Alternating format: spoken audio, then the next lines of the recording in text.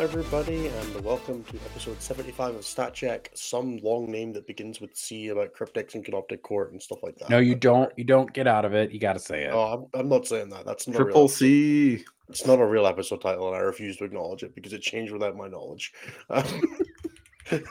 I hope everybody is doing well today. We do at some point. Jeremy dropped in very briefly for a second there while we were dropping the intro, which is why we're a little bit late because Jeremy had a bunch of stuff on this week that we'd like to talk about. So hopefully we'll have him joining us at some point. But otherwise, I'm Ennis. I'm joined by Nathan and Anthony, and we are here for the 75th episode of the show. We're going to be talking about all things Canoptek Court based on its doing at the weekend. It's changing quite a lot, all that kind of stuff. We've got, I think Nathan has the stats for the weekend. I think we're in the process of getting those sorted and delivered. And hopefully Jeremy will be able to talk about his experience at the UTC finals. And I also was at the Nottingham Super Major along with Tim Pinney, who is not here because he's on holiday in London right now. But I'll be hopefully talking about that a little bit. With that said, how are the two of you? Nathan, would you like to kick us off?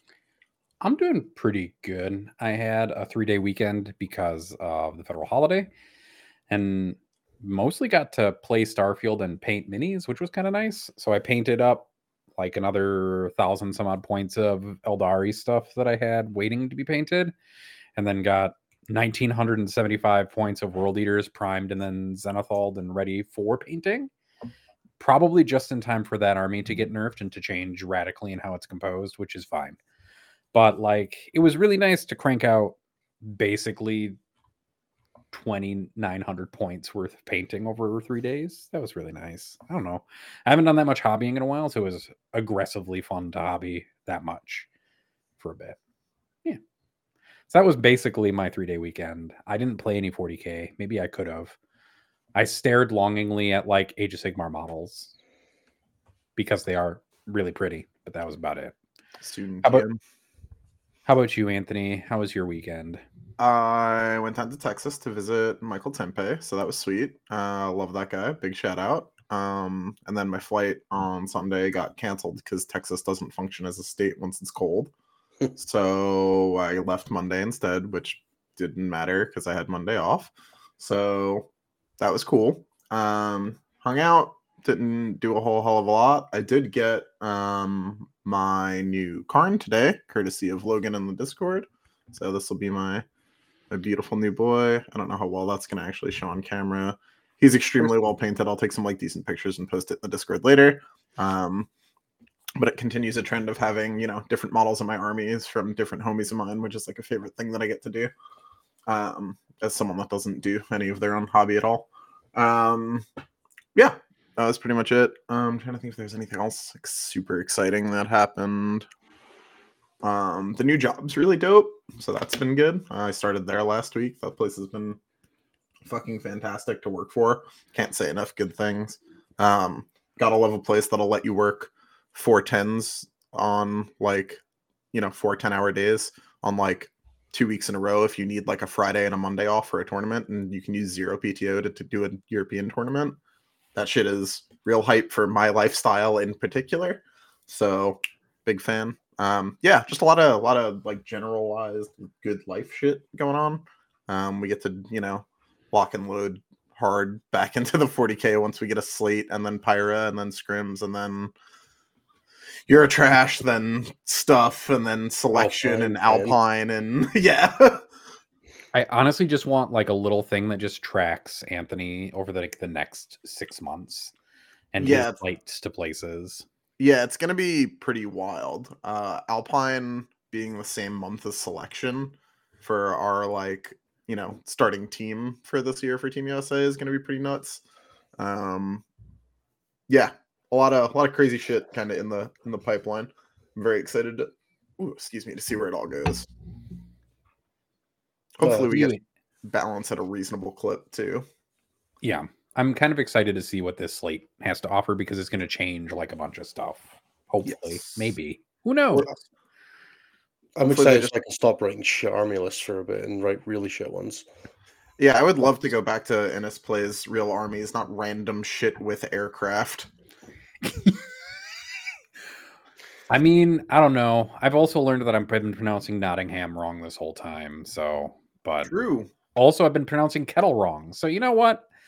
Innes can do whatever he wants. If that's including 5 Storm Ravens somehow in his list because he manages to find a data sheet from Forge World that's a different one or something, like, go for it. I just want him to finish an event undefeated. It's not too much to ask for. I did that with 4 Norns. Maybe that's the dream. We get some Norn point cuts. Innes gets to play Crusher again. You know what? If they cut points on Norns, I would be pretty ecstatic. It would be fun to play. I'd actually rather the alternative version where they give them the old Dima rule and they ignore terrain. They won't do that, but sure. Look, they can go back to being the swollest Harlequins again. Like, that's what Dimacarons were. They were just the biggest, swollest Harlequins that ever could exist. That's true. I mean, we know Innes loves Eldari. He has a whole army of them now. That's very true, yeah. He is now going to be a long-time Eldari player with his triple. I played Eldar for a whole year. Did you? When was that? I got them in 2023, right? I was last year. Yeah. Oh, true. You did for a whole year. Yeah. This is right. Innes, why don't you tell us about your Nottingham experience, or however I'm supposed to pronounce that word? Not at Nottingham. I did just. I like how Innes has jumped on board removing letters from things more than me, apparently. Yeah, so when I was in Nam, but it felt like with all the choppers. Cut those letters down real hard. Almost spit out my tea real hard there for a second. Look, everyone's got their own Nam. Mine was Cherokee. Nos was a WCW. Yours was Nottingham. No, it was definitely LGT 2 years ago. And that's true. Was that the one where you took GSC and you went like 0-5 or something? I can't remember anymore. Yeah, I started 0-2. No, okay, that's what it was. I went 1-2 day 1. I did not start 0-2. It's so much sadder. The height was. There's a brief moment of brightness after that 1-0 bracket, and then it went right. No. It was 0-1. 0-1. Okay. Then took my rage out on somebody. Then got beat again and get some back into the rage spiral. That was the worst option. Yeah. Oh, Innes. Tell us about your super mate. Sorry, I just wanted to remember that Nas still had it worse than WCW because the LGT before I had my bad LGT, he did lose to Grey Knights round 1. Yeah. So, we're doing the thing again.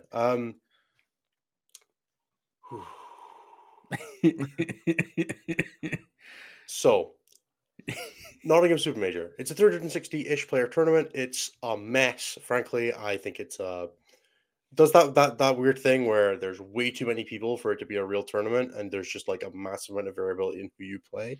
Shout out to I want to say James McLeod, who played Vic VJ, then Dave Gaylord, then lost his game 5 to go 5-0, and it's like the heartbreakingest of runs to like go through all of that to then lose the round 5. So there was a ton of people like that who just like played incredibly tough runs, and then a bunch of people who didn't.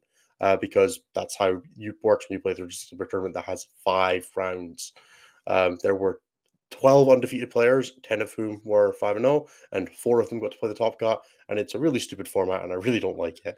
And it really should have just been 300 player tournaments. It really should have just been 300 player tournaments with 3 top 4s and 3 winners, and just been 3 events. And that would have been great.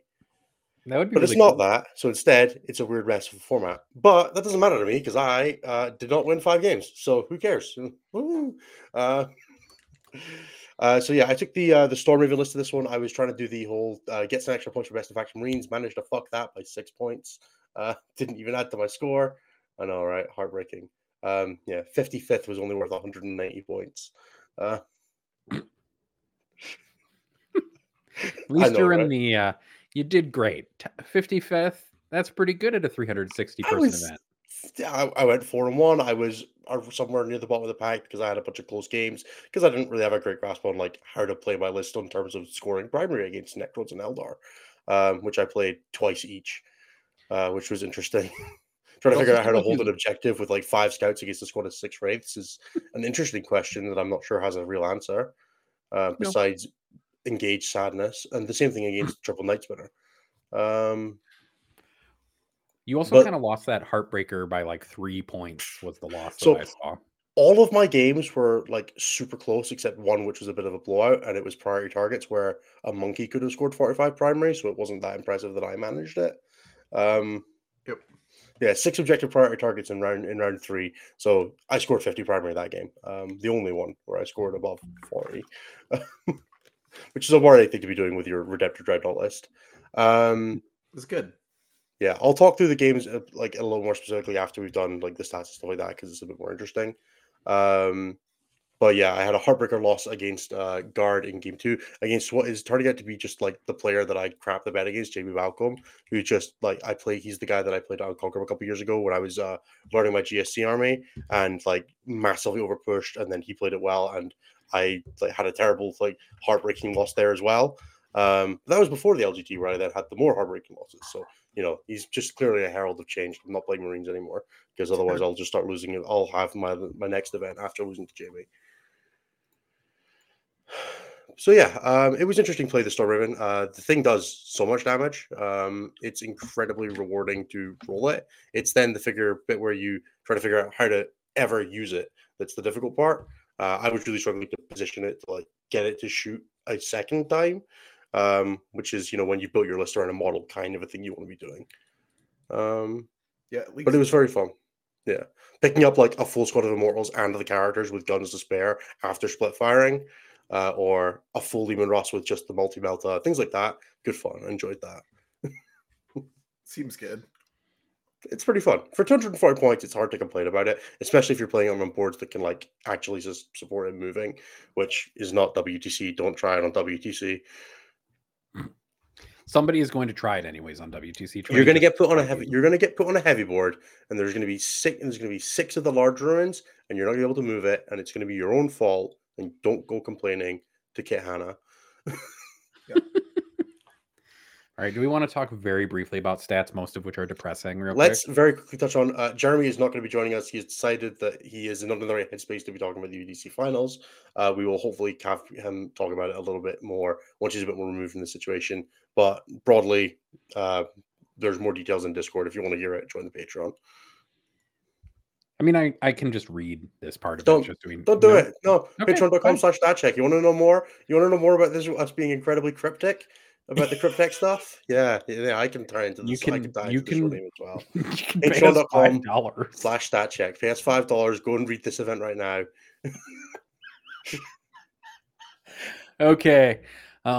So I'm going to talk about stats very briefly. We haven't quite gotten the weekly stats done yet, which is just how it happens sometimes when Jeremy, our major stats gatherer, has a tournament on weekends, especially one that involves like significant travel like this last one did. We'll get that ironed out a little bit, but suffice it to say, Necrons did really well. Of 25 person or higher 5+ round events, they won 4 out of those 7 events that we would have normally tracked.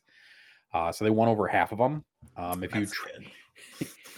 If you track everything, like for GT sized events, it's like 6 out of 12 or something like that is what I saw. So it's like half, but it's slightly over half in the 25 5+ round events that we usually track, including winning the largest event of the weekend. They won Nottingham. They also won the UTC finals. Hypercrypt listed. So yeah, a Hypercrypt list won one thing, and a Canoptek Court won the largest event overall of the weekend, which is saying something.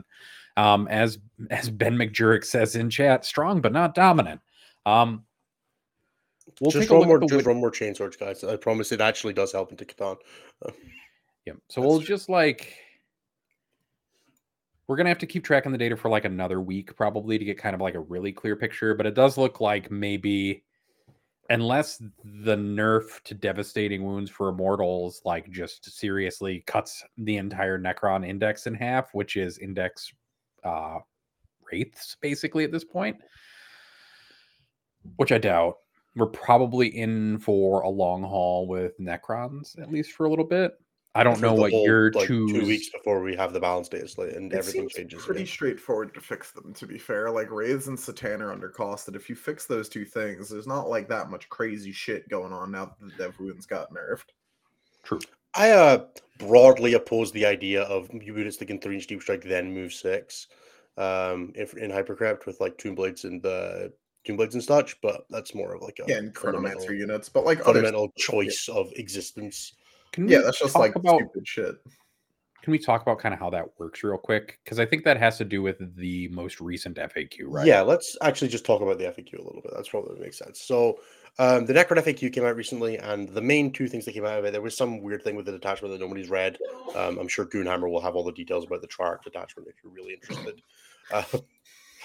But the main things, the stratagem eradication of Cynosure, or whatever it's called, Cynosure eradication, that was the give your Cryptic units weapons devastating wounds, work in range or melee if you're in your army's power matrix, which is basically if you controlled half the objectives in no man's land, your units could get devastating wounds. It was a battle tactic, which meant you could do it for 0 CP off of a Lord, and you could do it on a sort of Immortals who could be equipped with Tesla weapons, with a Plasmancer, getting 4 rerolls to hit, exploding 5s, sustained hits 2, and then 4 reroll to winning his units on objectives. And they were very capable of having what was effectively a 140 point unit with characters pick up a Land Raider in one activation, which broadly I would describe as not great for the game in terms of having units punch within their weight class. Yes, it was a lot of CP investiture.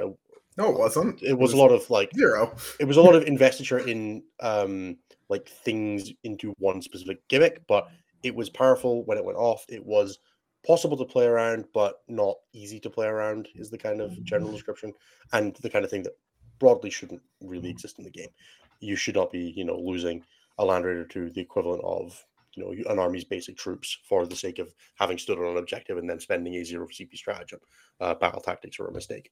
So that got removed. It's now Cryptic and Canoptek models only. So the best use case is generally going to be wraiths in combat, where it averages roughly 4 mortal wounds, 4 devastating wounds, 6 devastating wounds if you're in your full reels, which you obviously will be to be using it, which puts it roughly on rate with grenades, right? You spend 1 CP for 3 more wounds of grenades. You spend 2 CP for roughly 6 with a bit of more spike potential there. I think that's fair enough. It seems like a very reasonable stratagem there. People will complain because they're comparing it to the Immortals version, but such as you can't change the past.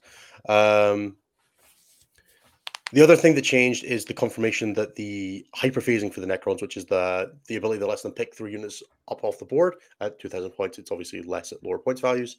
You can put them into strategic reserve, which by the core rules, if a unit that goes into strategic reserve has the deep strike rule, you can place it using the deep strike rules, which means that you don't have to follow things like not coming in on turn 1 or coming in off a board edge and so on. So things like the Nightbringer don't have deep strike, but the Transcendent Catan does, and there's like upgrades you can give and things like that. However, there's a strategy in the detachment called Cosmic Precision, which allows you to effectively 3-inch deep strike anywhere on the board. And the FAQ confirmed that the specific wording of that stratagem overrides the need to come in from strategic reserve, so you're not required to place within 6 of the board edge. You're not required to follow like the turn 1 limitation if you were set up off the board, because otherwise you wouldn't be able to bring in a unit from strategic reserve. So you can have things like a 3-inch deep striking Nightbringer.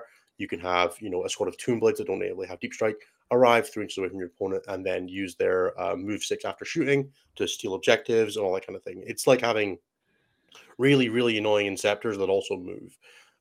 It's very unique. It's the only thing that it's one of the very interesting things about Hypercrypt. And as far as I'm aware, it's the only instance of a unit that can pull 3-inch deep strike and move. Because I don't think GSC have access to that, and Grey Knights can't. Grey Knights can do it with Interceptors, but it's Interceptors will see 1, which limits it a little bit. And also Grey Knights kind of suck. Whereas in Necrons, it's a pretty Tomb Blades are already a pretty solid unit, and then adding that to them makes them very powerful. We saw one of the Team England boys, Chris Kinnear, playing 3 squads of Immortals with Chronomancers and 3 squads of Tomb Blades, and his only loss was to Josh Roberts on Necrons, doing the same kind of thing. And then Nottingham had that FAQ in effect. So they were using the FAQ, but not the errata, because the errata came out after list submission. So they were saying, yes, we'll confirm that, that's how Cosmic Precision works, but the rules update was out after the submission. It was out after pairings were up. So it was just kind of like sorry, like we can't change it now. It's a bit late, which is understandable. That makes sense. Yeah, I think the biggest kerfuffle was with LVO, who apparently are using both pieces like the day after list submission or something like that was the biggest online kerfuffle that I saw. It was the day before. The day before, yes, rather, the list submission. I guess like The only other thing I saw that came out of that errata was that Tau players were starting to say that the teleport homing device on stealth suits should work the same way or something like that. But I don't know. It seems good, the ability to deep strike anywhere on the table and be able to drop something like the Void Dragon 3 inches away from somebody. Or The most funny aspect, the funniest use cases I've seen for so far are 20 warriors with a chronomancer, or a night scythe that then disembarks 6 rates in a technomancer. I hate that. I hate everything about that. Everything about that makes me upset deep inside. I won't lie. You can do a Ghost Arc, then 20 Necron warriors, and the guy that attached them. Then I guess the other biggest defender from Necrons is just Catan, generally speaking, since they gave them all the Feel No Pain, so they're all half damage and a 5-up Feel No Pain. Yeah, they all went up 50% in durability, so they should all go up 50% in points. I think that's fair. There's no way those models should be less than 350 points. It's ridiculous, but such. They're just following the Incarn model of pointing giant monster units, and the only person who decided to point them appropriately was apparently whoever wrote the Tyranids points. And Mortarion.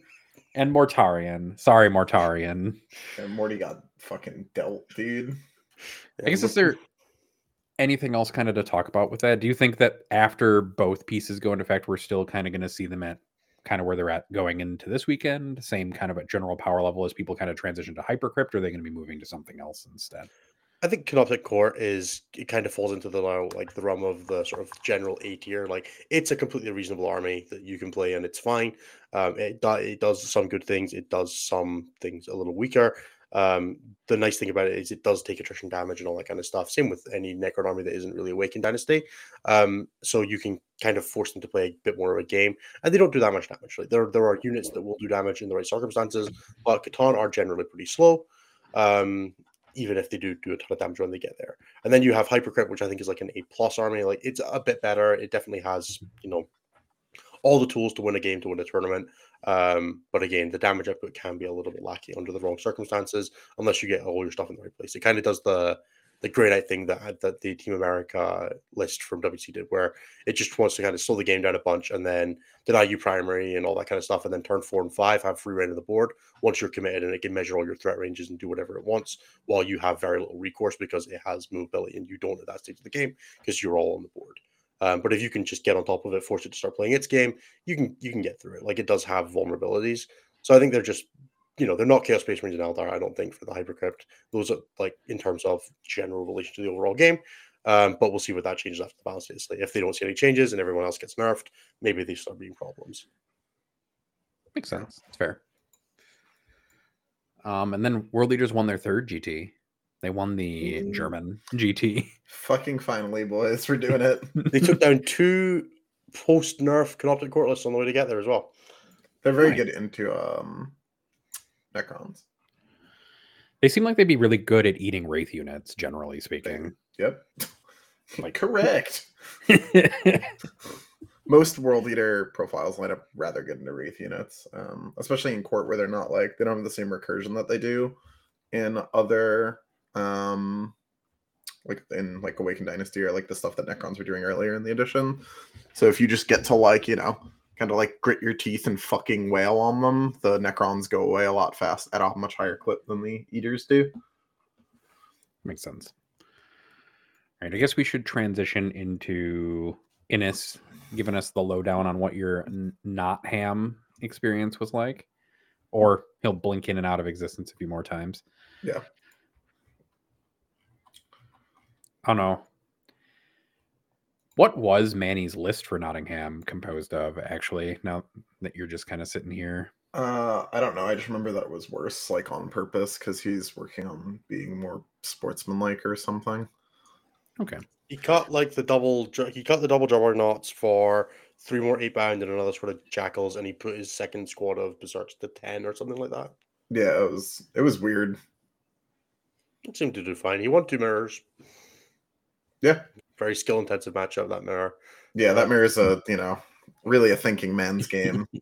I always look at that mirror and I'm like, the hardest part of this feels like it's going to be keeping track of my units if they're painted red, and my opponents are as well, because it's just going to be 2 red armies, just mixing it up, painted identically in the middle. It's actually keeping track of whose turn it is during the Yeah, fight with all the phase. fight on deaths. It sucks so much. You got to have one of those tokens that you hand each other at the beginning of each turn, just so you know. It's basically the talking stick, but you make it a chain axe. It's the talking. You imagine, chain right? axe. You've got like a multi-combat, right, where you charge your unit into a unit and into 2 separate units. One of those units is in combat with 2 units of yours. You fight it, kill some models. They fight on death, kill some models in a unit that you're not currently activating. Those models then fight on death, kill a unit in a 3rd unit that's not currently fighting on your opponent's side, and you just build this chain up and down the line. I think I just got. I hate everything about this. I just got a migraine, and I know why. You could have models that are activating 40 inches away from the original combat. Ines, why don't you go through your list that you brought to this ham tournament? Yeah, so I decided to take a riff on Kit Smith Hanna's list from a few events that he played over in the States because it was super interesting, which is basically using the Ironstone detachment and its ability to make one model do a ton of damage with Mercy's weakness, and sticking it on the biggest guns you can find short of an Astraeus, which is the Storm Raven, because it has like 3 big multi-damage guns and then 24 Hurricane Bolter shots, which is a lot of gun power coming out of a model that moves 20 inches. So it's a Storm Raven and 3 Redemptor Dreadnoughts as sort of like the general core of the list. That didn't change from Kit's version. And then I trimmed out a bunch of the like additional weird protection stuff to try and just add in a bunch more scoring options, which helped me score a bunch of secondary. Didn't help me much on the primary side of things. So, more to work through on that one. But I think getting used to my damage thresholds would help a lot more with that. And then I kind of just bulked that out with a bunch of support units. Asriel and the Squad of Company Heroes just as a nice little objective skirmisher that gives you 2 CP every turn, so you can use it to kind of brawl in the midfield. I had a Talamaster and 2 Tech Marines, which are sort of your generic buffing units, with the damage blank, the lethal hits aura, and the advance and shoot and fall back and shoot aura, just to keep your stuff ticking and keep your stuff alive. A solo whirlwind for my backfield, a Storm Speed or Thunderstrike as like a fairly fast unit that you can push up the flanks, and also has like a relevant damage boost into things like Catan. Being able to get +1 to wound into them really helps a ton in terms of making like all of your chip fire, like all your strength 5 and 6, like just do tons of damage to them. Being able to kill stuff like the Nightbringer or the Void Dragon without using your Oath of Moment on them is super valuable when you're also trying to hunt down Wraiths or Destroyer Bricks and things like that at the same time. 2 squads of Scouts, 1 squad of Inceptors. I'm gradually becoming less and less enamored with Inceptors. Every time I use them, I find them more and more underwhelming for different reasons nowadays. And I don't know if that's just because people are getting more used to playing with them, or because I'm just finding other ways to use them, or I don't like throwing away 110 points for 3 points into Point Albert Homer sometimes. I don't know. I'm trying to work through that a little bit, but I would expect them to be going up in the days late if I was a betting man, because I would be fucking astonished if it stayed the same. Yeah, because that unit is really good. I just really don't like it. And again, I think I'm having just real problems with the Marine Codex of just not enjoying the way it wants to play. And then I had a Callous Assassin and 4 Inquisitorial Henchmen, because sometimes your opponent doesn't have indirect and you can hold your back with 4 Inquisitorial Henchmen and it feels great. And then your Whirlwind can like drive up the board. There's a really important question I think that just got asked in the YouTube by Atheric, which is, how do you even move a Storm Raven in hover mode? Do you have to measure from the wings and parts that overhang the base? Yeah, but thankfully on most terrain, they actually sit over the top of it. So you only really have to measure the base, and you just kind of measure diagonal distances a bunch. Mostly it ends up being like this model moves 20, but you pretend it's like a movement 12 model and you go up and down a bunch, and it basically works out. But you have to be like fairly careful with it. You can also advance and shoot with it. So you can often just like clip that last extra inch or 2 that you need to with the aura from the technique from the Talamaster. Sure. Stupid. Dumb. You can't get the Redemptor out of it afterwards, though, which is very no. My favorite combo for it was putting a Redemptor inside it and also 5 Scouts, and then you could drive it forward. The Scouts could get out the front of it after it moved, chuck a grenade to proc your Mercy's weakness, and then and then also like do your deploy teleperformers at the same time. What does Mercy's weakness do in the current edition? So it is sustained hits 1, but you have to, but only while you're targeting units that are below starting strength, and then sustained hit, you get critical 5s if you're a vehicle. Okay. And then you stack that with the lethal hits aura and Oath of Moment and your Hurricane Bolters do 9 damage to a Catan. You're making Anthony like real sad, and I can tell because he's like leaning further and further into himself in his gaming chair. I just hate the detachment. I hate that detachment a lot. Just how I feel. I'm glad it's bad in teams. Yeah, I will say almost every single one of my games ended up being incredibly close. I had a 7-point win and a 3-point win against Eldar, a 3-point loss against Guard, and a 2-point win against Eldar. And then one game that I won by like 29, which was against Necrons. It was just very, very close games across the board. Mostly because, as I said, I didn't have a great grasp on how to score primary with it because I was playing one of those things that I tend to do when I'm playing a faction or playing an RE I haven't played a ton is default to a very defensive and like I'll win, like I'll hold off just now, wait for an opportunity and try to win the game in the late game, which mostly works. And then you feel like you drop one more primary than you expected, or you like miss a kill on something by like 5 primary and suddenly the game's really sketchy. Or I think you I'm draw just like way too anxious to ever play like that. I've never played a game like that in my entire life. I did not enjoy doing it a single bit this entire event. Yeah, I'm sitting there like I really want to be doing something. I just don't know how to. But I'm like I've deployed like 4 inches too far back to do anything because I like wanted to be out of threat ranges because I don't know what I'm scared of yet, and just like cowarded my way into like needing to like not draw a double dead card on turn 5 to win the game. And the one time that happened, I lost by 3 points, and it's just kind of like. Yeah. I would have known what I was scared by the end of round 2. I might have lost those first 2 games, but yeah, and I mean, I didn't lose after game 2. Yeah. Yeah. So my game 1 was into basically like a fairly typical Eldar list. It didn't have Fuegan or the 3rd Night Spinner, but it did have like all the standard like 10 Wraithguard, King Karn, and all that kind of thing. That was Dawn of War, which was the big. I didn't get to limit test the Storm Raven at all because it deployed and then he went first, and then Wraithguard were within 24 of it, and it never moved because they could see it, so it couldn't go forward, couldn't go backward because it was Dawn of War. So it just sat there and shot a Night Spinner that it could kind of see, and then died. And you know what? That was fine. That game, I think I grenaded 4 times and tank shocked 4 times. Just the only way I was interacting with Wraithguard was that, and then charging them with Redemptors. I don't think I shot them once and killing the full squad. And the highlight of that one was definitely the Talmaster doing 4 devastating wounds and another wound from the Heavy Bolter to the Incarn. But yeah, scraped that one through with 7 points. Drew capturing the outpost on turn 5, which was a nice feeling. And then realized I didn't need it because I was able to get the other one anyway. But it was still just like, oh my god, how do I score points in this army? Playing Scorched Earth against Eldar against Wraithguard is horrible. I think I did like it was like a 5-5, 10-10 on primary with like maybe I don't think I got the 5-point burn. It's just like, oh my god, this is so sketchy. Game 2 was my game into Guard. This was a super weird game. It's Purge the Foe, and I went first, which is just kind of not where you want to be. I didn't get to really do anything on turn 1. We both deployed very conservatively. This was Crucible Battle deployment, so diagonal. I basically just fired my indirect at Creed Squad because I'm just like, if I fire at Creed Squad twice, there is a chance that with 1 more wound I will kill her.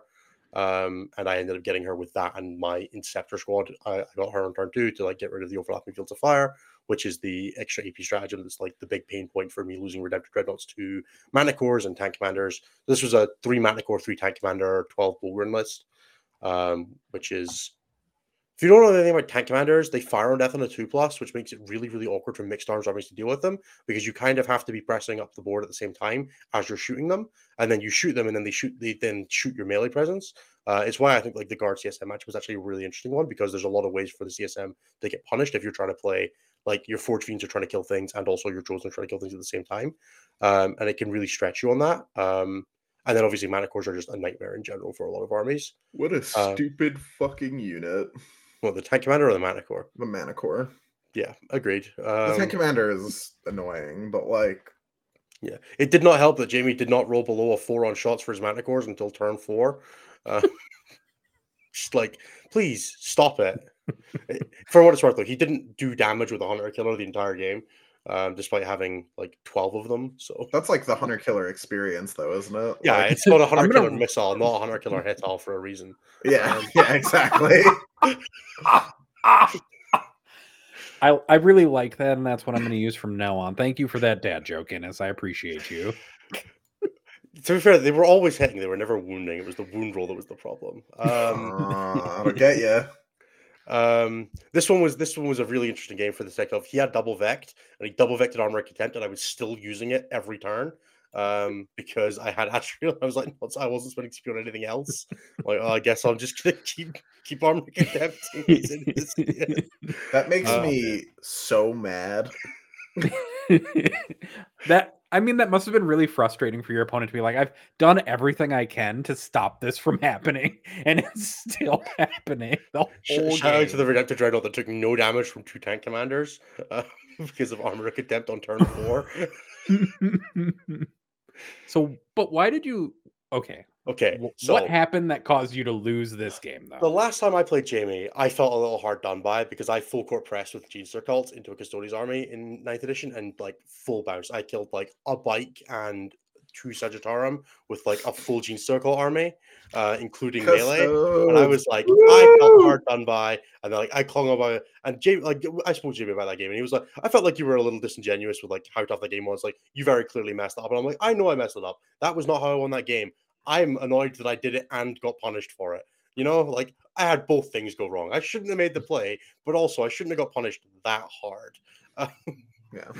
But you know, it happens. Such is life. This one, I'm at the point where I'm now like, winning the game would have been less valuable to me than this story is now, and that's what I'm lying to myself about. I like it. I like this lie to help you preserve. Yeah, Your that's ego. how I'm gonna. That's how I'm gonna lie to myself about this game in 2 years' time.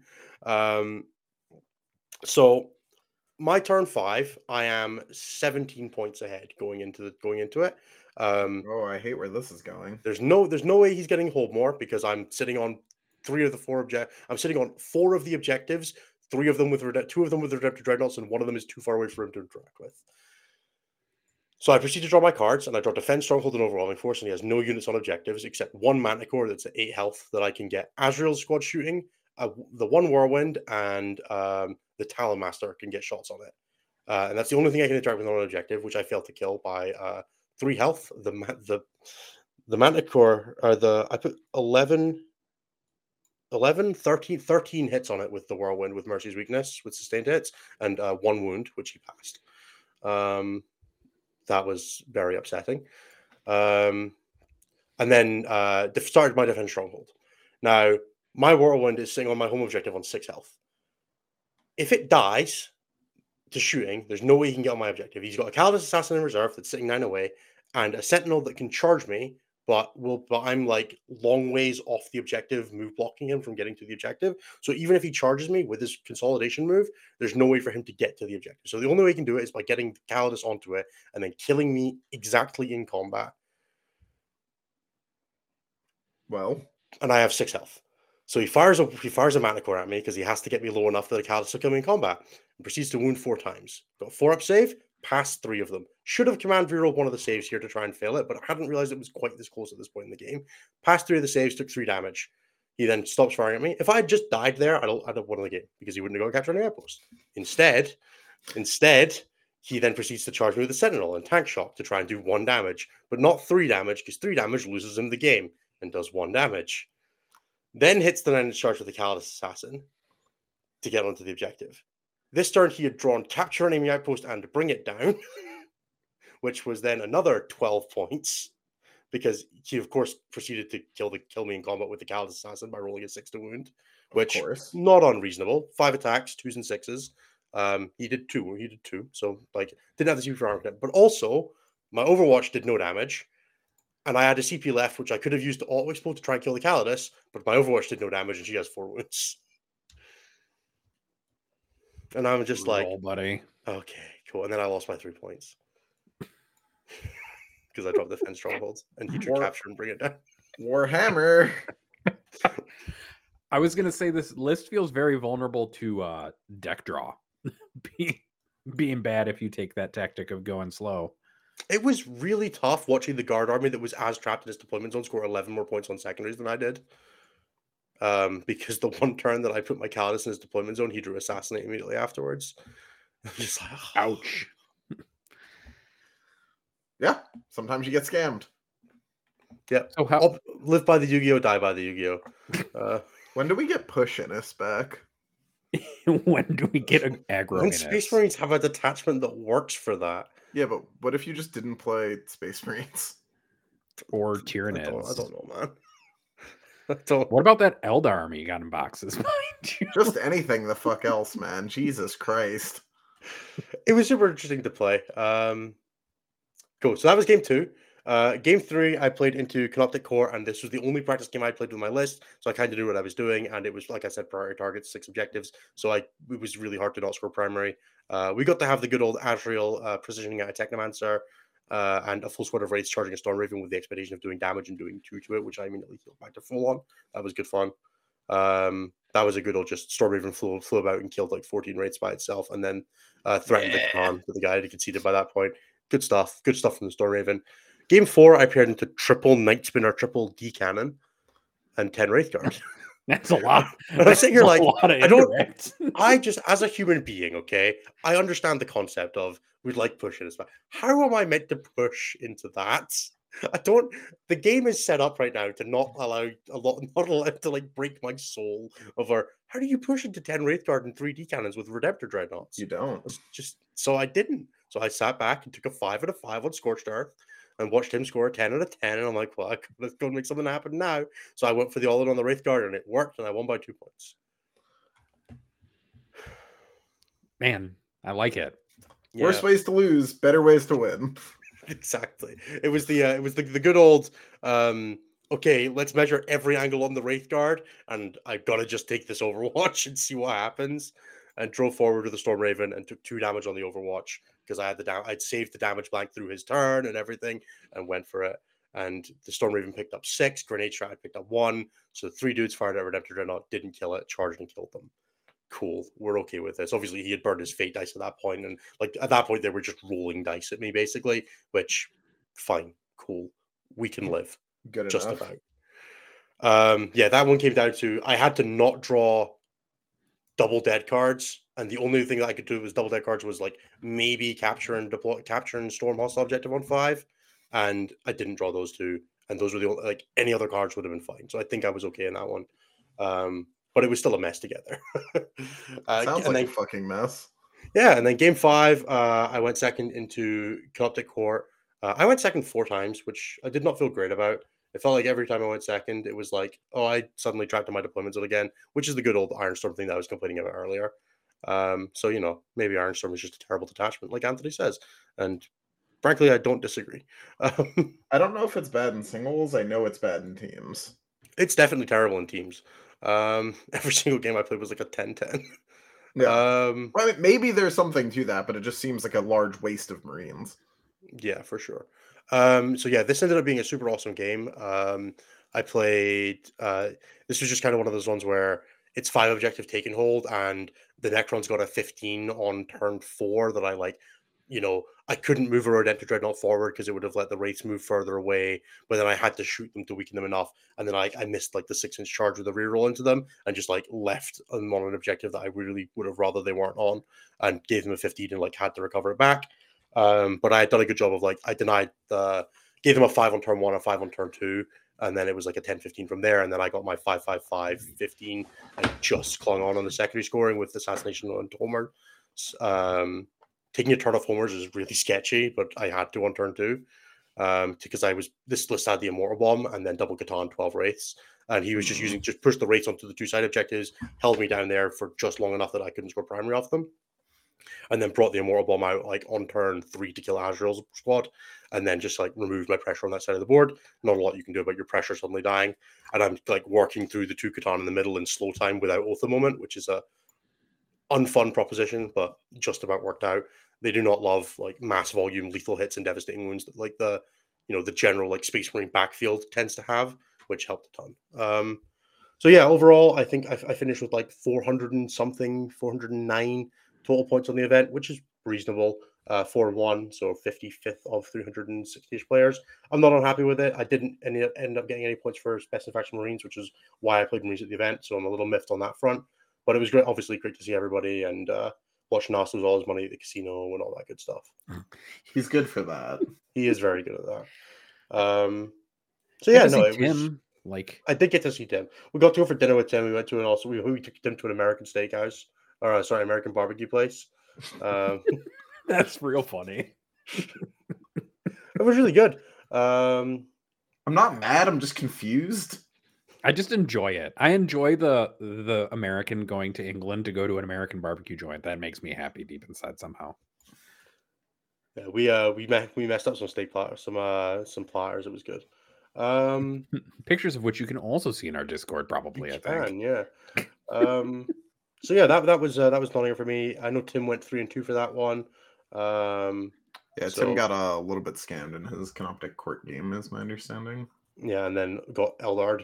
Tim's round 4 draw was like watching him get that at the restaurant on the Saturday night was hilarious as he reads the guy's list and it's like Avatar, Yinkarn, Triple Spirit Seer, 10 Wraith Blades, 10 Wraith Guard, and a Wraith Lord. It's just like, this is terrible, but I can't punish this in any way, shape, or form. I'm just gonna die to this. Nice. Yeah, the good old phantasming Wraith Lord with Fate's Messenger, so it can use a natural 6 and your Fate's Messenger 6 to double lethal hits with Bright Lances on Overwatch is fun for the 12 wound vehicle army. Yeah, fun is one of the ways of describing that. Yeah, exactly. Fun, enjoyable, pleasant experience.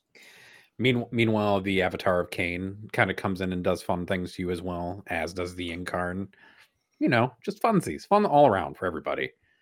The whole family. All right, do we want to... Yeah, I was going to say, Paint Celestine asks in chat, if you take the Ravenwing detachment with the detachment rule Masters of Maneuver, and you have the enhancement Master of Maneuver, does that make you the Masterist of Maneuvers? Or Masterist of Maneuver? It makes you the Masterist of Maneuvers, plural. I can get on board with that. You're the Masters of Maneuver. We'll pluralize it the weird way. Yeah. Oh, we're not gonna do. We're gonna pluralize it in the odd spot. It means that you get a diploma in disappointment because you went to graduate school for your master's in maneuvering. You get a diploma in maneuvering. Actually, that's actually what the book is on the Talon Master, is their diploma in maneuvering. Rip Talon Master, if you read today's preview article and believe that it wasn't just a copy paste error on the Talon Master. I hope it's dead. Oh, I hope it's dead so hard. It would be very nice if it was just Dawn. I have a Talon Master. I'm okay with sacrificing him to the flames of please let Deathwing Knights still be good. No, they're gonna suck too. I know. They're gonna get heirloom weaponed, and they're gonna be like it's gonna be 5-1. Sick. They're gonna be like 5-1-2 or something. 5-2-1, baby. Get a cursed weapon. Wow. I'm also not completely not anticipating them primarisifying the Talon Master, so that you get like a storm speeder, but with a dude with a sword hanging off the side of it. They should yassify the Talon Master. What I love Innis grabbing his mail off the top. Give me this. No. It's my notes for the plugs. Yeah. Oh, yeah. We might as well do those right now because we're starting to drift off. Unless we want to talk about the Dark Angels previews very quickly. No, I really don't want to. That detachment was really bad. What? I thought advanced and no, I'm just kidding. We're not going to. Why is the 1 CP stratagem for +1 to wound against character units? Only infantry and mounted characters. It's the best. I fucking love that shit. It's going to be another wraiths, but why couldn't it just work against Catan, guys? Like, come on. You just printed Catan. You have to know everybody wants to kill them. The Stormlance detachment all over again. And if anybody on the planet has ever looked at Outriders and gone, do you know what I need is more than 3 units of these? I don't know what to say that can possibly help you, other than you should consider seeking out the Master of Maneuver to learn your lesson. My real question is going to be when they come out with the language for the supplement is if I can take Space Wolf units in that detachment. Just, I don't know why. It just makes you me can laugh. you can get them all plasma pistols instead of storm shields, and then you can advance and shoot with all your plasma pistols. Exactly, of course. And then you can use all your once per game blood surges from your Jarls to get into combat instead of charging. Is that what they're called? I feel like that's not the name of the unit. Close enough. It's close enough to our Viking They're are called fighting Wolfguard for battle real leaders money. on Thunderwolf, but Jarl is funnier. Oh God, I think I would rather Jarl. Yes. All right, Ines, do the plugs because we're turning into Plugs, other plugs, things. plugs, plugs. Thank you so much, everybody, for being with us for the first 50 minutes of this meandering mess that we call a show. We hope you're all enjoying it as much as we are. I'm not going to say that I didn't wake up 7 minutes after the show was meant to be on, and that's why we were late, but it was actually Jeremy's fault. I was the second latest. If you're enjoying what we do and you want to see more of it, or you want to chuck us a subscribe or comment or any of the cool stuff you can do on YouTube, check out youtube.com/statcheck. That is the best place to do that, all of that stuff. We do our best to read all the comments. We respond to all of the ones that are on like the most recent show. If it's even vaguely a discussion topic, if you're just saying thank you, we're going to take the comment and high five, but we're not responding. We don't have time for that, apparently. Depends on how long I've got. Exactly. That's Nathan's That's one me. job. So if Nathan ignores you, know that it was him and that you can judge him as much. It was as you also like. personal if I ignored you. Yeah, well, it was also me. You can be mad at me for that too. If you want I've to never argue, answered though, a comment, but yeah, if you want to argue in the comments, like we're down for that too, because like clicks is clicks. As we mentioned earlier, you should check out our Patreon, patreon.com/statcheck, where you can get access to all the wonderful stuff like our Discord, the discount code for Red Dragon, and pictures of all the stuff that Jeremy was complaining about at the UTC finals. You can also see Tim having a wonderful platter at dinner, or listen to Nassim and Liam VSL complain about different ways of falling through tables and tournaments, which was one conversation topic from today. The best way to fall through a tournament, as I'm told, is to make sure that you only hit if you just like elbow one model on the way down, that'll be the only one they notice breaking, and you can get away with all the other stuff because they won't see it. I'm pretty sure that's what Liam said. I didn't actually read the conversation, and it's funnier if I say it this way.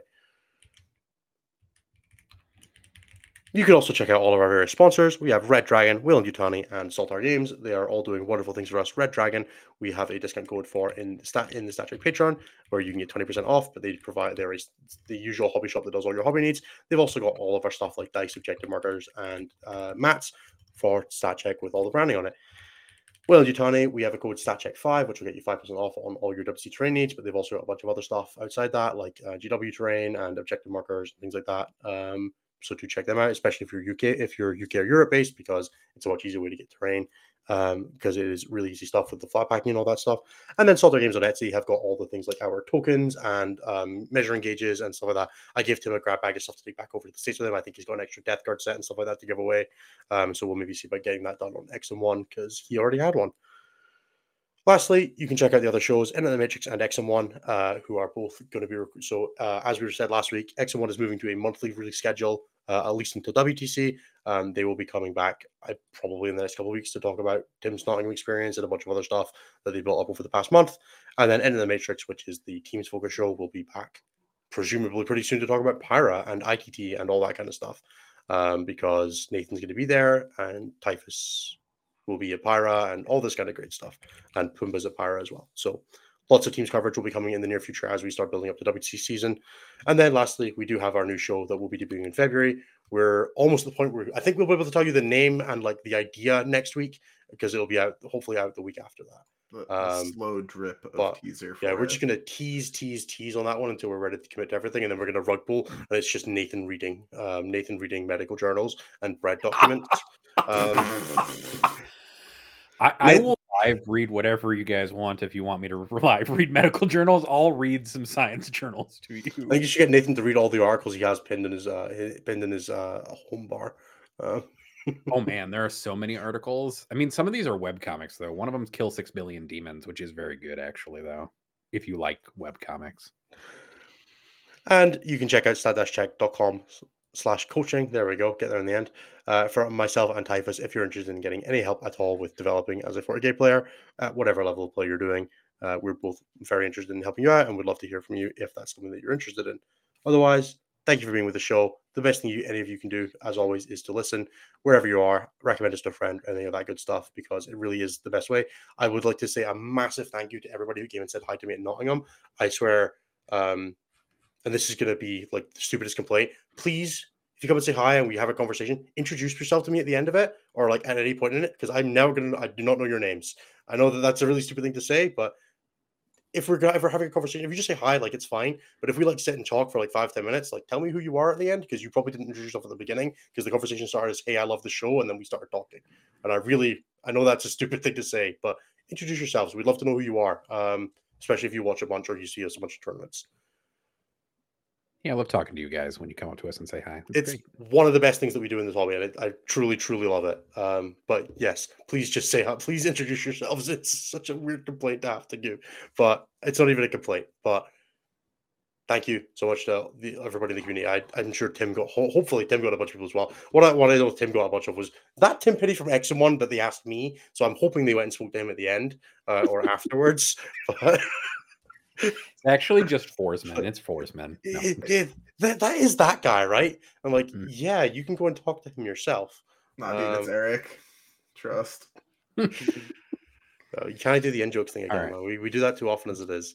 All right, we're gonna now roll into the show questions. As always, if you want to get your question read out on the show, do either chuck us in the Patreon Discord or super chat at us at us on YouTube, and we'll definitely get to it. Otherwise, we'll get what we can in the time that we have. We've got a couple of highlighted ones to have a look at, but if you chuck us a super chat or it's in the Patreon Discord, we will definitely answer the question, unless it's really stupid. And I'm looking at you, Paul. Or if we covered it already. Or if I'm feeling spiteful is apparently the other thing that I've learned. Or if I lose my reading comprehension abilities. All those things tend to happen. Any of those could happen. So watch out. Also, imagine before we having reading comprehension abilities. Yeah. I mean, that would be pretty uncommon for 40k people based on the rules discussions I've been seeing today. But let's just today. I mean, always, but especially today. All right. So how does reanimation of reserve work, Nathan? No. Stop it. I had somebody. I mean, I had to have this conversation multiple times today about world eaters and blood surging when all the berserkers died and stuff like that. I'm just not no more rules conversations for today. All right. Richard Kilpatrick asks, I have a lot of termagants to paint before an upcoming tournament. Is there anything you guys recommend watching / listening to while I power through? I'm running out of podcast backlog. For me, I like going into Discord voice chat and just chatting with people. I don't know what you guys like to do when you're painting like tons of identical models. I don't have a use case for the scenario. I mostly just like watch TV shows and stuff like that. What do you do while grinding in WoW, Anthony? Do you watch the computer or do you play something in the background? I grind in WoW. It's pretty straightforward. I've not figured out how to play Marvel Snap and Paint yet. Sorry. So you need to learn how to use your feet to play the game while painting with your hands or something. I don't know. You should listen to the episodes of Stat Check. Yeah, and there you go. Yeah, listen to our backlog. You can even go to our pre-Stat Check show and listen to that, I guess. As well. I actually don't think that's on Spotify anymore, but well, then you can't do that. And it might be other places, but it wasn't on Spotify when I had a look. That's kind of sad. I'm sure some of that content was good. John Seibel asks, "What's your funniest Warhammer?" Sorry, who Seibel? Jason Seibel. Did I say John Seibel? You did. Damn. I'm having a really bad reading day today, guys. Jason Seibel asks, what's your funniest Warhammer moment? There are 3 questions here. Funniest Warhammer moment. I still think it will always be Anthony trying to convince me not to drop. Oh my god. The fucking pyro and then pod. Me convincing myself to do it despite Anthony very much trying to help me not make a mistake. That will always be funny to me no matter what. There's a wonderful picture of the year we came third during our pairings against Poland, of our captain actively sleeping and drooling, with us and the Team Poland guys clustering around him, pointing at him while he sleeps. Nice. We won that pairing. We're still shocked. The guy was dead weight. Anthony, do you have a funniest moment? It's a nice mixture of spite and funny. So I'll probably go with KC teams. I was playing against Sean, and Sean and I are really bad about not playing quickly when there's no clock present. Like, we'll just bullshit and talk nonsense and not get anywhere. So we were like, hey, just making absolute certain no clock. And the person stood there, who will go unidentified for the sake of the story, was like, no, even if you put one down, we won't enforce it. And we were like, bet. So an hour and a half into the round, we finished deploying and did not finish that game. But we had a lot of fun fucking around and having some drinks and fucking about in that interim period. So yeah, that was it's not necessarily the funniest thing that's ever happened while I was playing 40k. It's got to be the flip against Poland, right? No, that was not funny at all. That wasn't even a little bit funny for me. That lives on in my nightmares and is the fire that keeps Team USA burning. Yeah, that was funny, like with the benefit of hindsight. But yeah, I think the funniest thing I've ever been sent that's 40k related is the GIF from Ultron of him going with the benefit of hindsight, and he's got a US flag on him, and then when the Hulk runs up and like punches him into the sun, he's got a Polish flag on his back. That one's pretty top notch. I could not find that if I wanted to, but yeah, those are probably the two things that have made me laugh, probably, like, if not the hardest, close to the hardest in 40k. But I can think of off the top of my head. I'm sure there's other stuff. We could probably do a whole bonus episode of just funny moments in 40k. Oh, yeah. I mean, I have a long, storied history full of nonsense at this point. I'm about to do 3 tournaments in the next 3 months. Like, I'm sure it's going to be a mess. Abaddon with 5 Terminators, yay or nay? No, just don't hurt yourself. The follow-up bit of this is planning a list and dropping 5 from the 10-man brick lets me take 3 bikes and Chaos Spawn for mission play. This is a Hey Anthony Nightlord situation, it feels like. Jason, buddy. That's an answer enough. This is for the practice weekend. Just DM me. Bryn, don't do this to Chris. I guess we can answer this even without Jeremy here. Bryn asks, hopes for the Votan data slate. The win percentage seems to be dropping. I don't think Votan need anything at the moment, really. They could probably do with like buff-wise. They could use a less stuffing. There's Sagittars definitely should not be 100-point models. Yeah, they knock those back to 120 and maybe we're fine. I guess the only thing I was thinking, I was like, they don't need any buffs. Oh, yeah, no. At most, they need a couple targeted nerfs. Yeah, one less judgment stack at the start of the game, and Sagittars go to 120 and maybe see where we fall. Yeah. Dan F asks, what does gaining the battle line keyword even do? I assume they're talking about the new Ravenwing detachment. It lets you take 6 of something instead of 3 of it. It lets you voluntarily run less Outriders. You can say, I'm opting to run even less of them now. Yeah, that's true. I could have 6, and I'm still choosing to have 0. Yeah. What is the battle line you were doing? It lets you have more than 3 squads of Skitarii Vanguard. I'm pretty sure that's all. Yeah. Yes, it does. And Gargoyles and Termagants. True. Nice. It increases the range of a lot of models that you can take from 0 to 3 to 0 to 6, which I guess is something. Yeah, Gargoyles being battle line is an error, but whatever. Idris asks, any plans on doing a math/stat/pop probability focused spinoff? I will answer this question. We did originally have ideas about doing that, and instead we've done it as randomly. We've done it as bonus content when also articles, right? Yeah, and articles. So we've been writing more articles. The ELO one is the most recent one. There have been some. Well, that's more math, I suppose, than anything else, and some stats. There are some historically. We've put out a few Math Hammer articles and a few other things. We had a math person episode around the time of WTC, and I'll probably do that again when people start locking down for WTC. People start going to do stuff. So we'll probably do some more of that. Beyond that, we're working on some other things. We might do some more learners and stuff like that as things go on. We've discussed a little bit of that in the background before, but that will be mostly for dashboard related things, for learning how to use it. Frank says, first off, I've only made like 20-ish Marine lists since last episode. I'd hardly call that a spiral, but I digress. That feels like that's my No, fault. it's just a looping line. It's not a spiral. The 1,000-yard stare out of Frank when Angron one-shot his Redemptor and his Redeemer at the same time was I was like, ooh, sorry, buddy. Ooh, you can measure 6 inches, you know.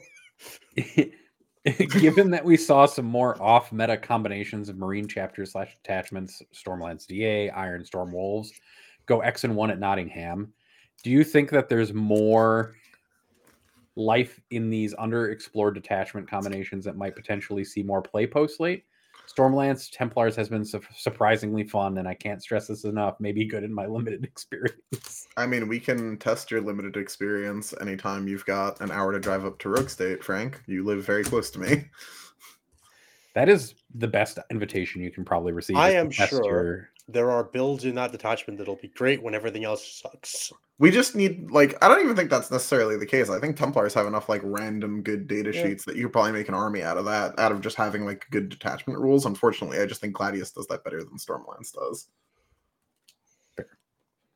Innis, how many Stormlands / Stormraven lists should we prepare pre-slate? None. Not a single one. Post-slate, though. Look, you can run Guilliman Stormlands and give both 2 Stormravens -1 to hit and wound and shooting. You shouldn't, but you can. Yeah. That sounds awful. If you run Calgar as well, you can Armor Contempt and -1 to hit and wound them both every turn. How many months do I have where I have to care what Innis plays? 2? 2. We should put a We're countdown under you. Like, that should be your title from now on, Anthony. We have a month till Pyra. Yeah, 2 months till Anthony bullies Innis about what he plays, because it affects him now. Evan asks, I'm a fairly typical 2-1 RNT, X and 2 GT player looking to get better, and I know I just need to play more games to do so. And that the best way to do that is probably TTS. However, I often feel weird looking for games in competitive areas, given that I'm inexperienced with TTS and only an average player. How do you recommend setting expectations before a game and/or searching out games while still learning the competitive ropes? You are the overwhelming majority of the TTS users. That's the easiest way I could put it. Yeah, like most people that play TTS fall in that exact bracket. If somebody's really good and still looking for random pickup games, like, you're going to be like, they're going into it with the expectation that they're not going to catch somebody who's like, you know, they're not going to catch Liam VSL in a random pickup game. Though you might. You might. In our Discord. You're not going in with the expectation. Yeah. So just do it. It's fine. Yeah, and if you pick up somebody like Liam VSL, you can learn a lot from those matchups still. Like, and it'll be fast. You are like, yeah, maybe. Who knows? You might have time for 2. And honestly, you just have to kind of put yourself out there a little bit for TTS games. In our Discord has a pretty good TTS community with people looking for games most days. So, Evan, since you're in our Discord, just post that you're looking at the TTS folks. Somebody will pick you up on it most likely. More general question is, what's the most skill difference you can have between players in order for a game to be, in quotation marks, worth the time for both players? Or is a rep always worth the time no matter what? Almost always. Unless you go into it with, like, stupid list mismatch as well as a skill mismatch. If you come into it with at least a reasonably relevant list, you'll get something out of it as a game. And if you're just looking for a random pickup game, it's fine. I wouldn't worry too much about it. No. All right. Adam Thylacine Really asks. Worthless.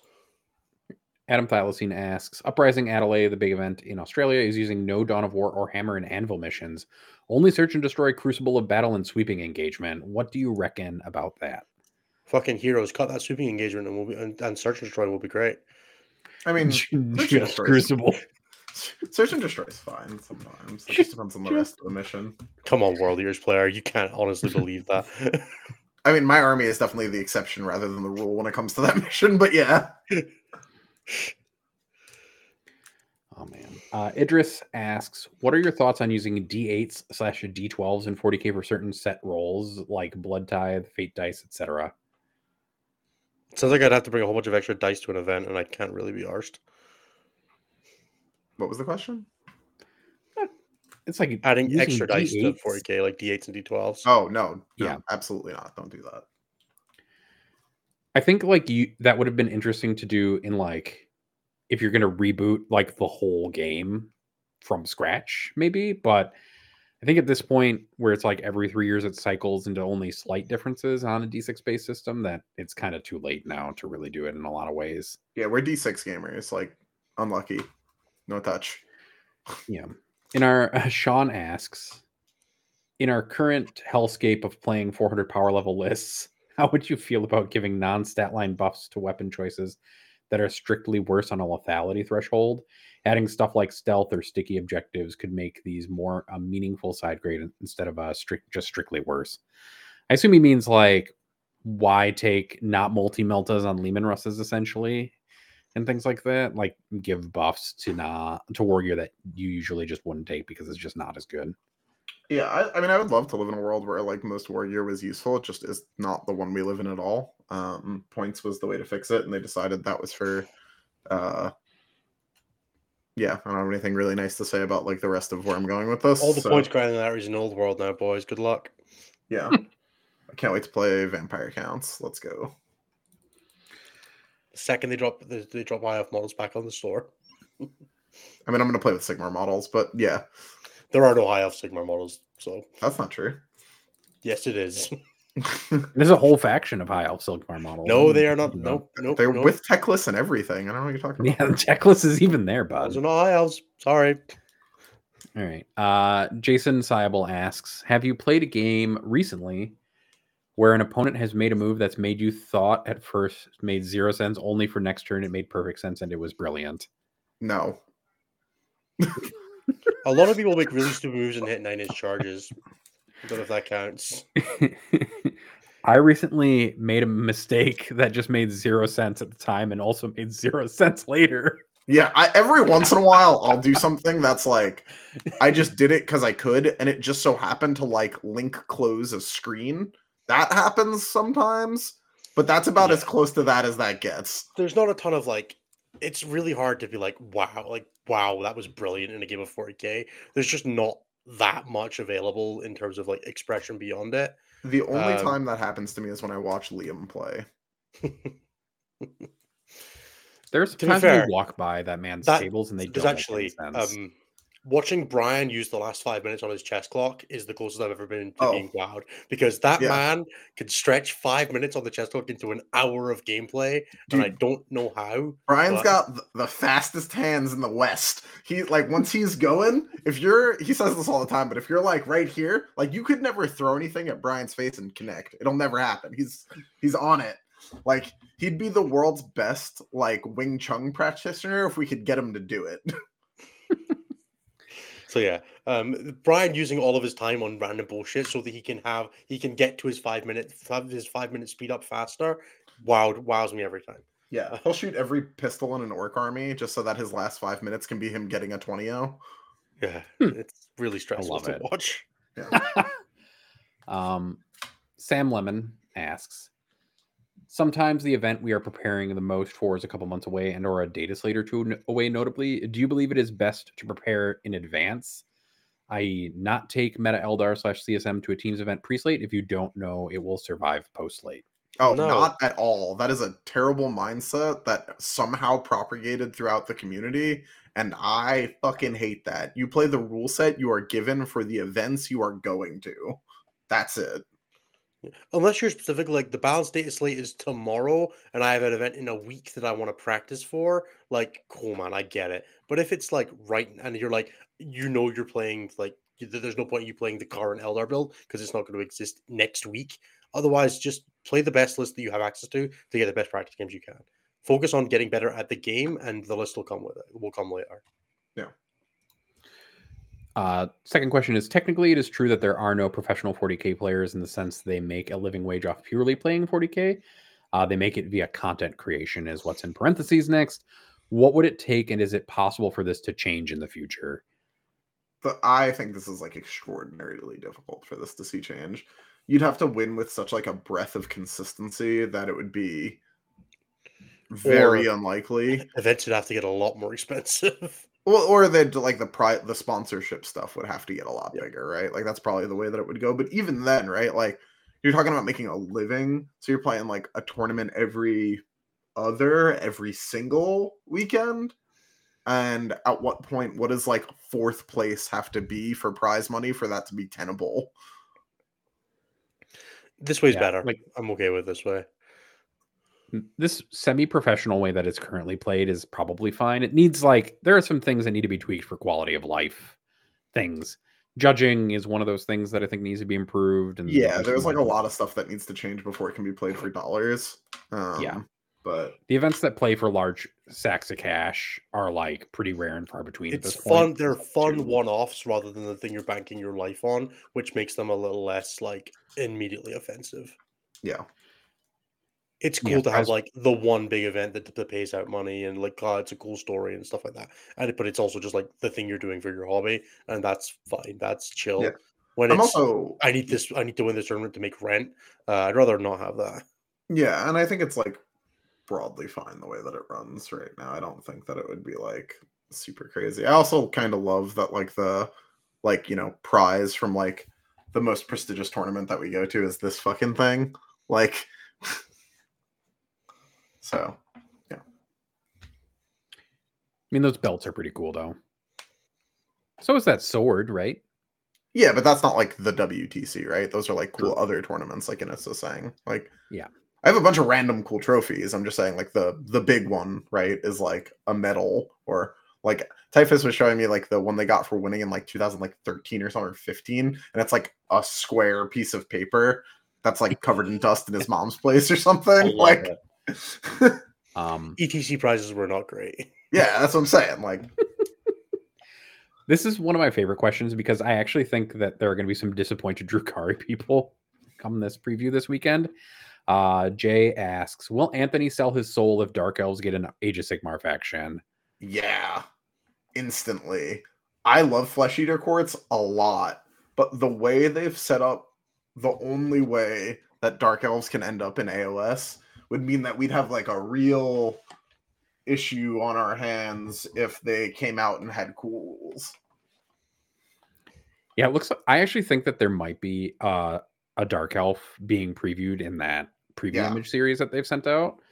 Because one of them looks like an Age of Sigmar model more than it looks like a Mandrake, unless they've changed the Mandrake like design significantly. I mean, I'm also game for new Mandrakes. I am having my like Drukhari collection redone, so I hope it's the Mandrake character, but not the Mandrake squad. They just bring out like whatever the guy like Cruelag Devile. So Cruelag Devile was a character in the 5th edition. What? There were more Drukhari characters, and they had really funny names. Yeah, Cruelag Devile, Duke Sliskus. That's hilarious. Where is that? I'm super here for like a 380 point Vect model. Can we get that going again? That'd be hype. If we could get the Dais of Destruction back, where it's just Vect on his cruise boat still, I would be down for it. Like, that also works. Because Drukhari don't have a centerpiece model, like in their standard plastic range. Nope. Everybody else kind of does. I mean, they don't have one at all. The Tantalus, I guess. But it's a Forge World model, not a plastic one. Every other faction has like a centerpiece model that's a plastic model, basically. Except Cruelag Devile, also known as the Mistress of Skulls or the Emasculator. Hell yeah, dude! I love it. All right, well. I hope it's just her. Adam has another question, which is, there has been a bit of discussion about Marine Bloat and making the RGB Marines standalone books of Special Boys, which will never happen. Which chapter would build the most fun / interesting / comp? Take your pick a list. If you could use nothing except if you could only use supplement units, nothing from the vanilla codex. Templars right now. Yeah. I think it's just Templars because they're doing well with they just have all the things too. Units. As Black Templar labeled, yeah. They have all the vehicles as Black Templar vehicles. Well, they also have like a big stupid troop blob they could run if they want. Their elite infantry unit is extremely good. They have their own land raiders. They have their own they can do whatever. Yep. Yeah, that makes sense. I mean, like Black Templar infantry or top 4 Nottingham. Yep. What would GSC have to look like for Anthony to play them with no reservations? So many questions this week. What would GSC have to look like? People really just want to see you playing an interesting army for the first time in a while, Anthony. Whoa! I play a very interesting army. How dare you? I carry the torch for Wow. my faction, unlike your bitch ass abandoning nids. Woo! Dang. Anyway, the GSC, I don't know. GSC, melee GSC? Isn't that like, they were melee GSC once upon a time, right? That was a real thing in a past Yeah, That was like Muscle Beach, wasn't 8th it? edition, yeah. Yeah. That would probably be what I'd want. Like, basically what I want out of GSC to play them is also what I want out of Drukhari, which is like, if there's like a spectrum that is like Dark Angels on one end as like whatever the fuck the opposite of like a glass cannon is, perhaps like a stone spoon. There is on the other end of the spectrum, I want that. Like whatever the logical extreme at the absolute end of that spectrum, like 6-up save, nothing else, big damage. That would get me to play GSC. Anthony wants an want somebody- asbestos nuke, not a glass cannon. Yeah, exactly. I want somebody to model their Deathwing now to all just have wooden Spoons. spoons. Or To be fair, stone we don't know what spoons. the next melee profile is going to look like. They might as well be. Yeah. True. Anthony, there's another question for you from Luke. Anthony goes to an Jesus. event tomorrow and has to choose between A, playing Tau, B, playing Imperial Guard, C, playing World Eaters into triple spinners every round. What are you choosing and why? Oh, it's triple spinners. I have gotten Eldar and World Eaters close enough that I love to watch the Eldar players like sweat. It's my new favorite thing, because the minute an Eldar player realizes they can lose a game, they assume they will lose a game. It's the best. It's the best. No, you don't have all the agency, bitch. Come here. Yeah, I love that. I actually I don't have anything against playing against Eldar a whole bunch of times in a row as Eaters.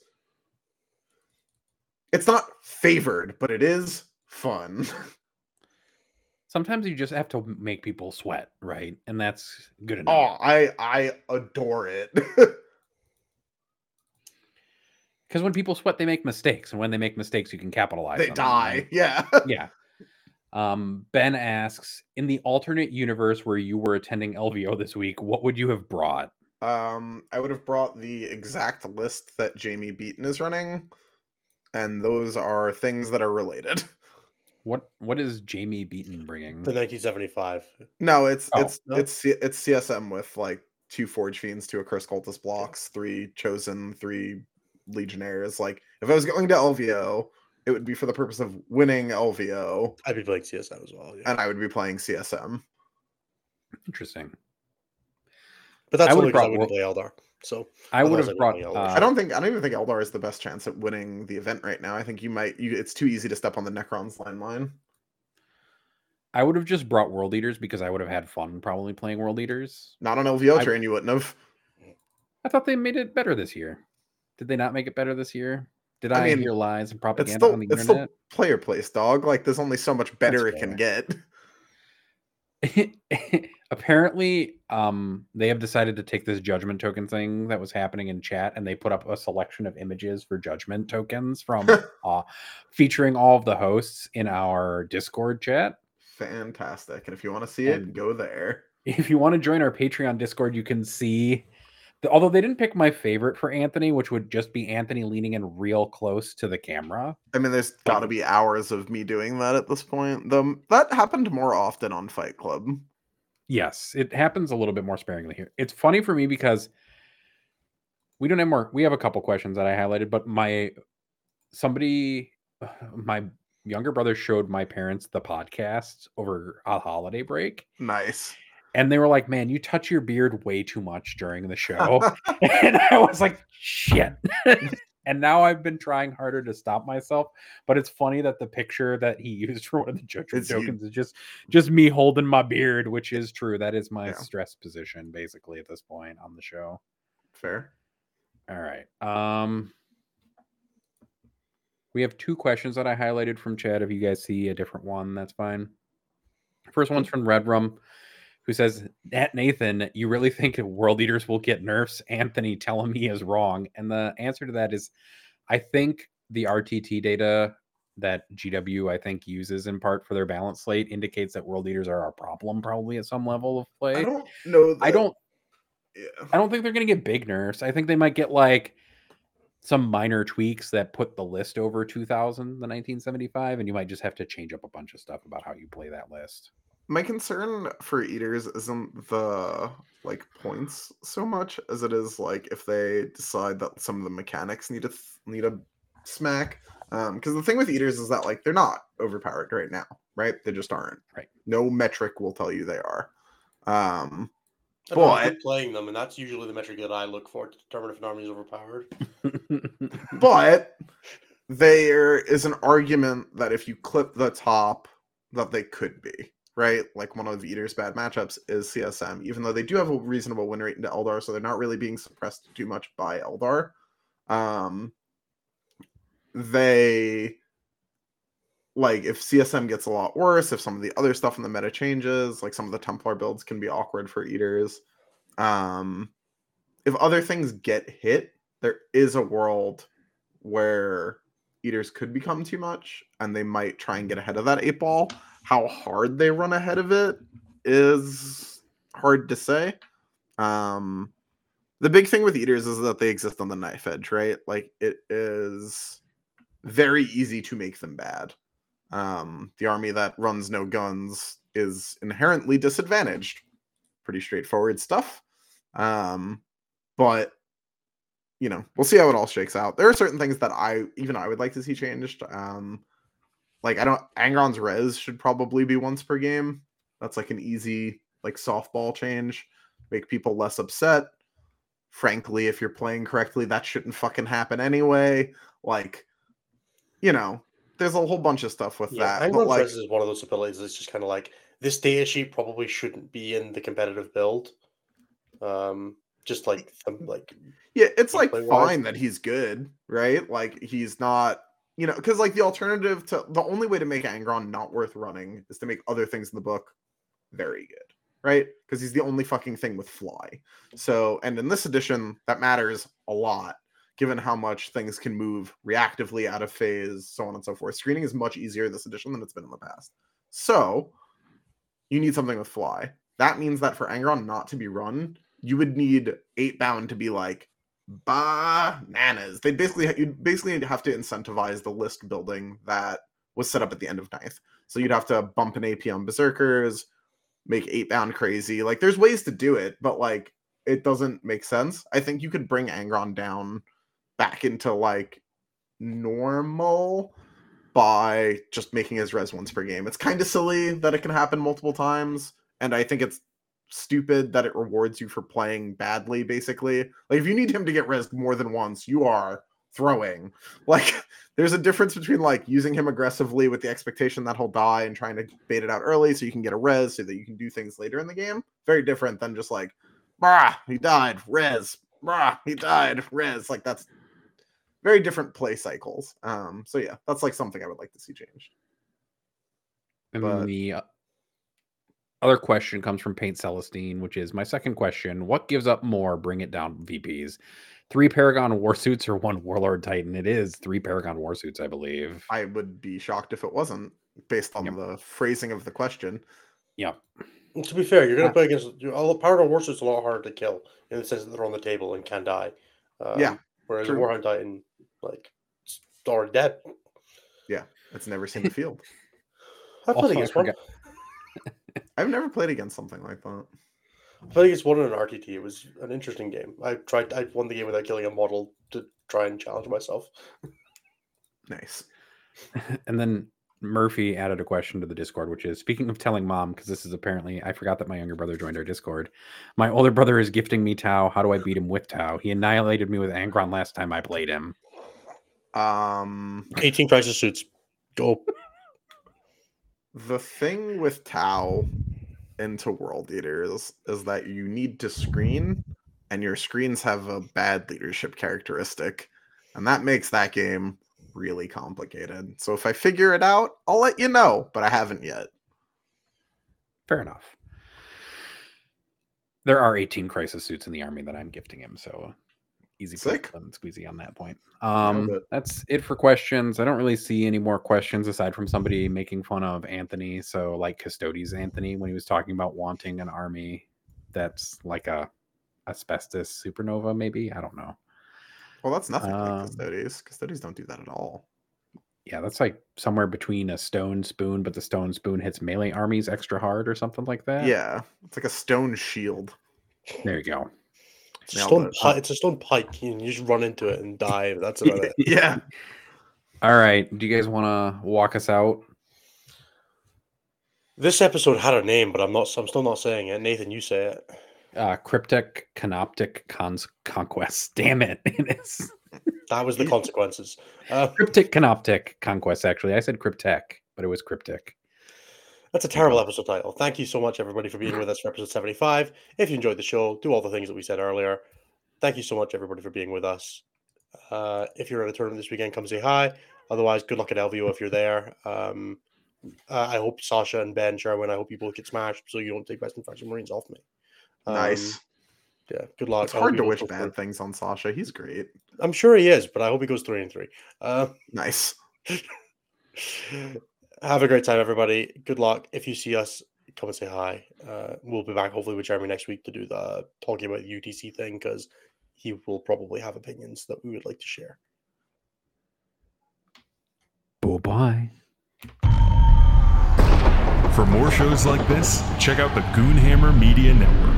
More info at media.goonhammer.com.